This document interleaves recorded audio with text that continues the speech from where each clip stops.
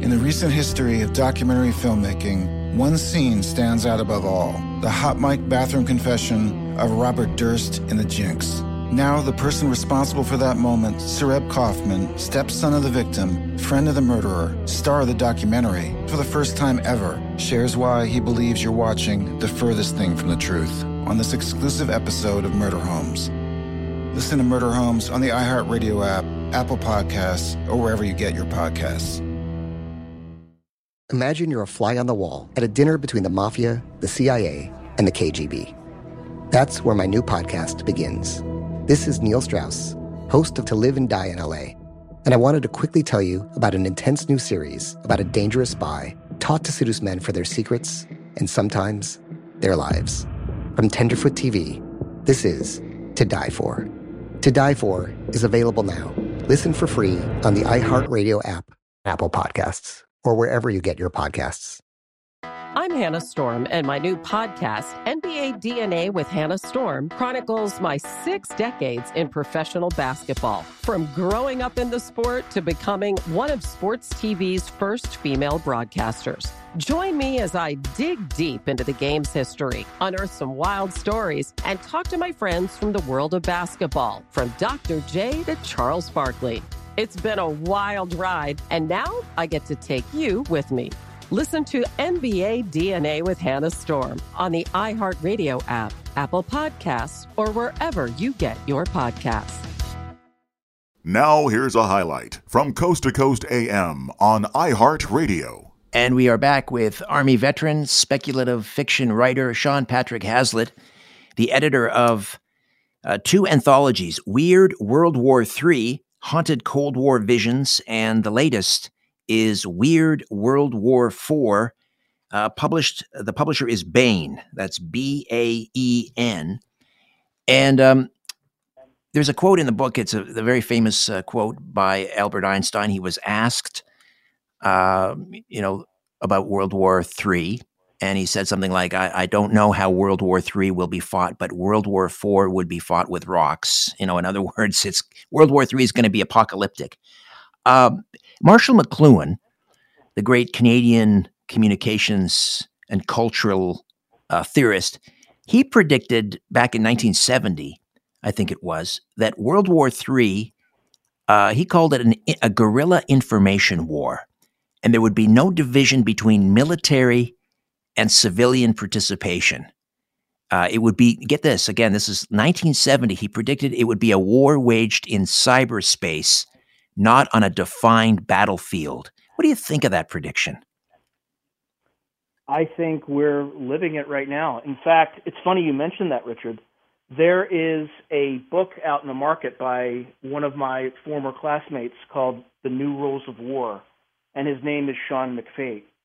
And what he theorized was the days of nation states where there's a clear switch between a condition of war and a condition of peace have long since ended, and that Russia and China in particular are much better geared and playing that game in a much more sophisticated way than the United States is.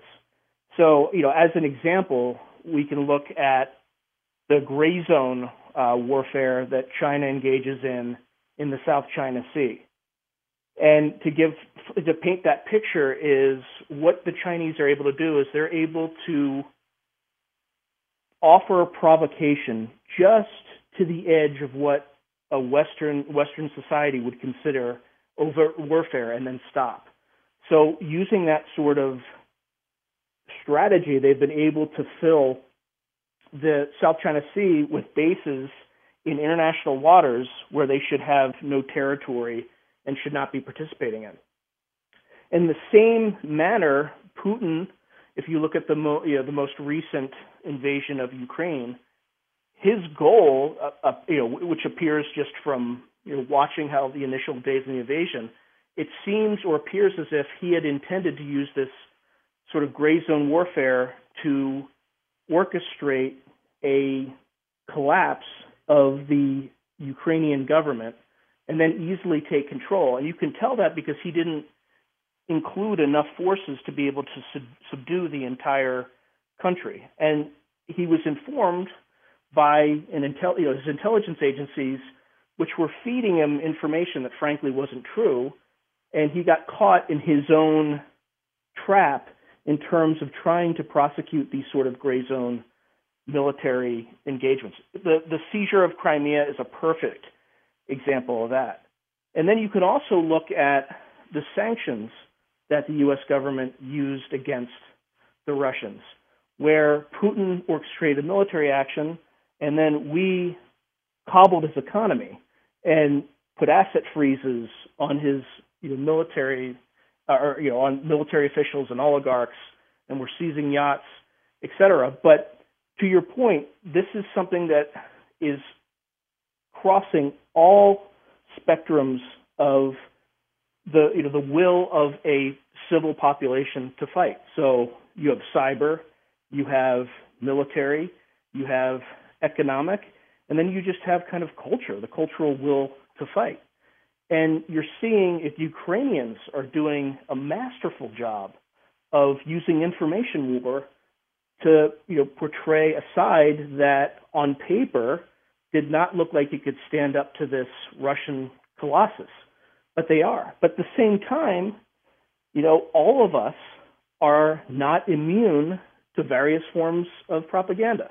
So remember the Ghost of Kyiv, right? The fighter ace that was shooting down aircraft, right, that didn't exist.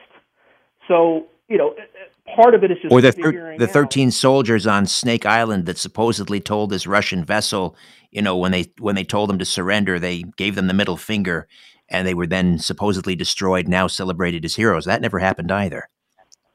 Yeah, and the other thing that they do that is, and you don't know if it's true, but every time they kill a Russian general or they foil an attempt to assassinate Zelensky, they always say that someone in the FSB leaked the information or provided the warning, etc.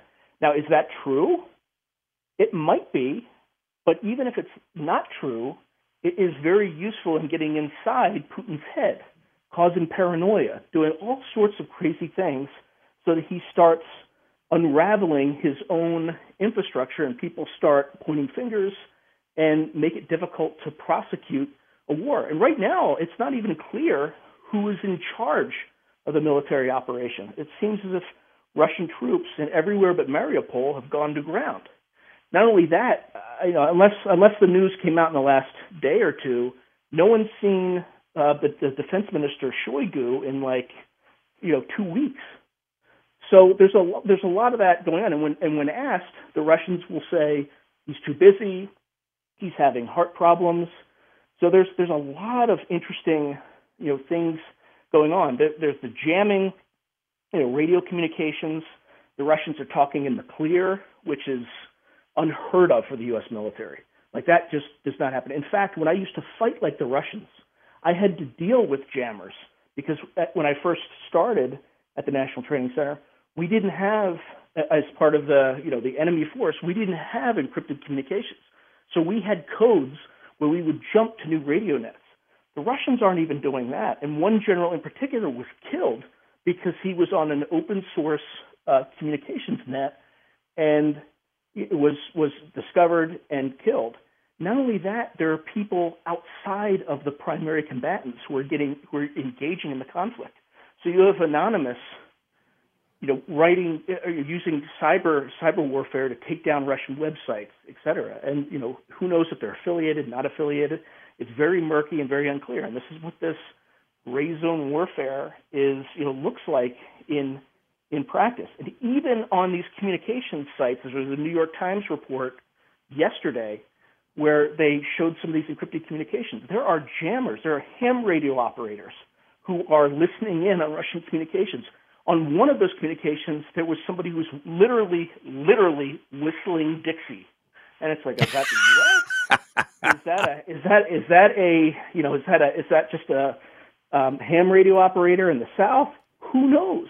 And that's what it is. You can't put your finger on who's doing what, and that's what makes it, kind of the future of warfare. But it also makes it something that has the potential to be much more escalatory, right? Right. Something is attributed to your side, and you didn't do it, there's really, it's very hard to prove that you didn't. So it's the thing the Russians are doing with chemical weapons, right? It's part of their doctrine and strategy. When I trained U.S. forces, we used chemical weapons against U.S. forces. Now, it was CS gas, and it was, harmless, stuff like that. It just forced them to go through a training event. But the Russians are, that's what they use, and they Putin obviously wants to achieve some sort of a breakthrough. And if he uses them, he could kind of push ahead. The problem is, what's our response going to be? And I know that we haven't said it publicly, and I think the administration did a good job of, it seems as though, according to what Jake Sullivan, the National Security Advisor, has said in public, that the administration did communicate something in private to the Russians to kind of give them a hint of what would happen if they were to escalate the conflict in that manner. Now, what is it? Who knows? But I think that's an appropriate thing to do because you don't want to make it public and you don't want to, make it a question of prestige and a tit for tat and, put Putin in a position where his back is against the wall. But you also want him to know what very likely could happen if he crosses that red line. Right. In the recent history of documentary filmmaking, one scene stands out above all: the hot mic bathroom confession of Robert Durst in The Jinx. Now, the person responsible for that moment, Syrett Kaufman, stepson of the victim, friend of the murderer, star of the documentary, for the first time ever, shares why he believes you're watching the furthest thing from the truth on this exclusive episode of Murder Homes. Listen to Murder Homes on the iHeartRadio app, Apple Podcasts, or wherever you get your podcasts. This is Neil Strauss, host of the Tenderfoot TV true crime podcast, To Live and Die in LA. I'm here to tell you about the new podcast I've been undercover investigating for the last year and a half. It's called To Die For. Here's a clip. All these girls were sent out into the world and they were told, try to meet important men, try to attach yourself to important men. The voice you're hearing is a Russian model agent telling me about spies sent out to seduce men with political power.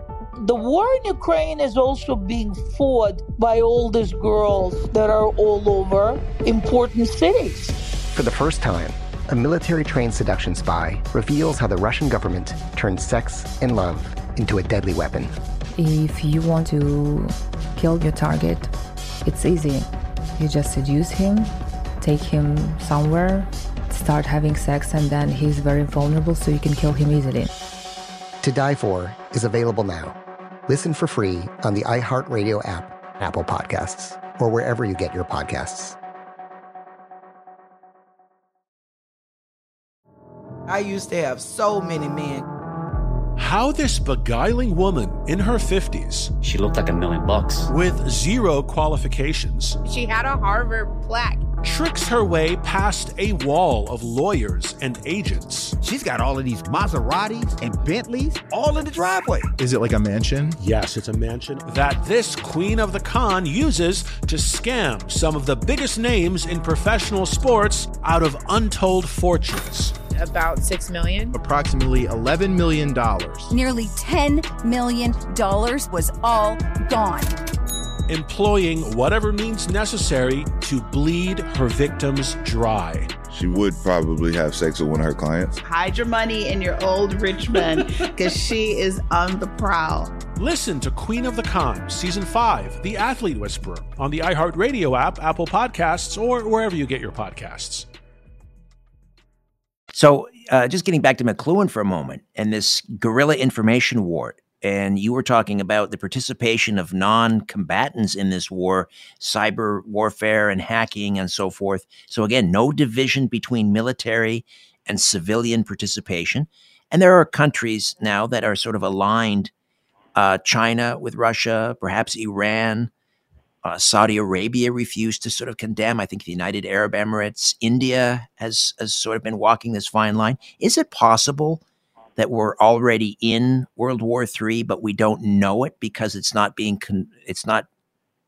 fought with along conventional terms? Much of it is in cyberspace.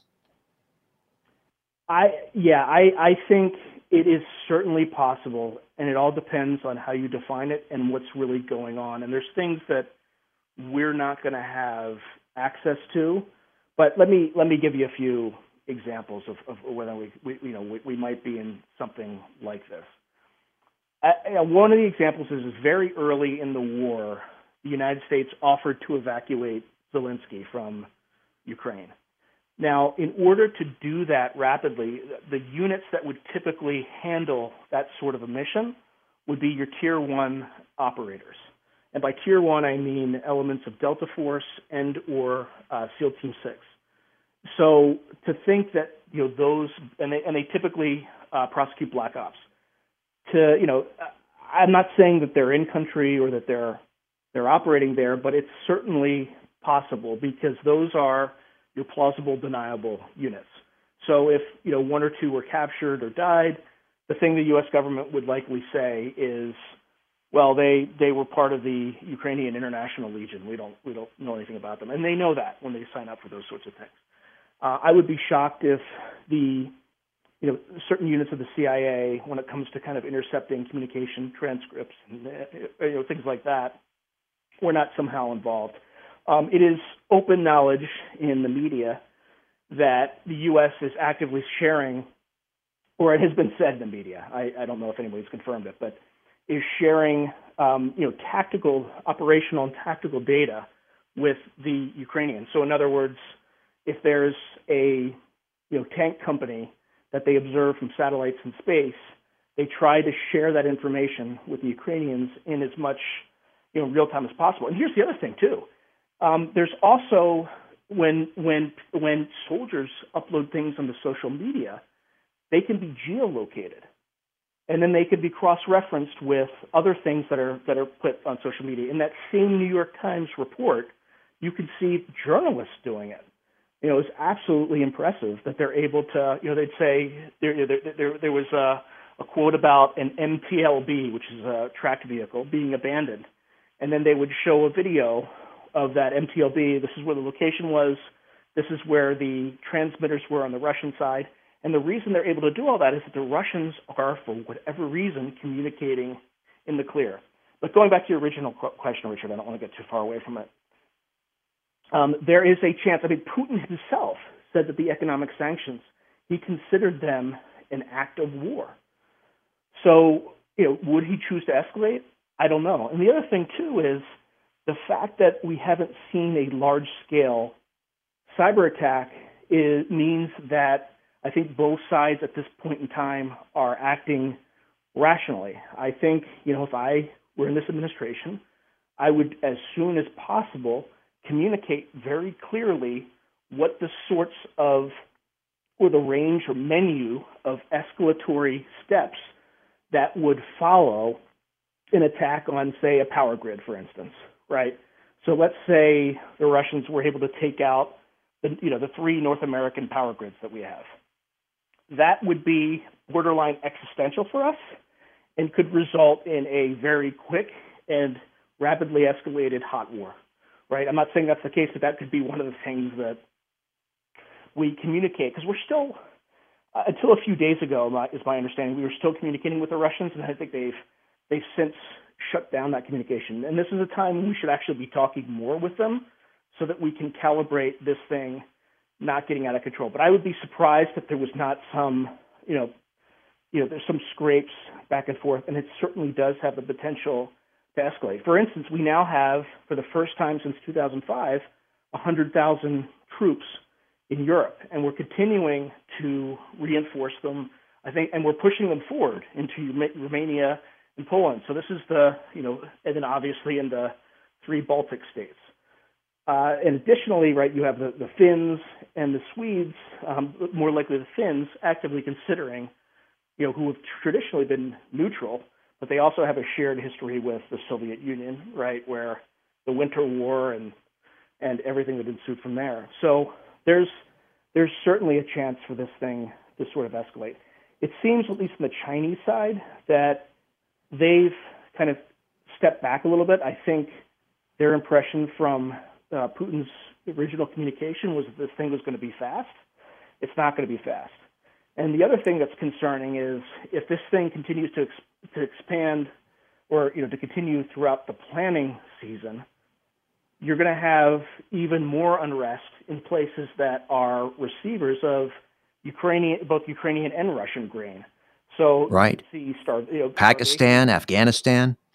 Exactly. You're already seeing some starvation in Afghanistan just because the Taliban took over and they're not very good at running a government.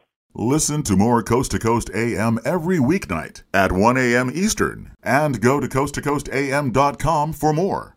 In the recent history of documentary filmmaking, one scene stands out above all: the hot mic bathroom confession of Robert Durst in The Jinx. Now, the person responsible for that moment, Syrett Kaufman, stepson of the victim, friend of the murderer, star of the documentary, for the first time ever, shares why he believes you're watching the furthest thing from the truth on this exclusive episode of Murder Homes. Listen to Murder Homes on the iHeartRadio app, Apple Podcasts, or wherever you get your podcasts. Imagine you're a fly on the wall at a dinner between the mafia, the CIA, and the KGB. That's where my new podcast begins. This is Neil Strauss, host of To Live and Die in LA, and I wanted to quickly tell you about an intense new series about a dangerous spy taught to seduce men for their secrets and sometimes their lives. From Tenderfoot TV, this is To Die For.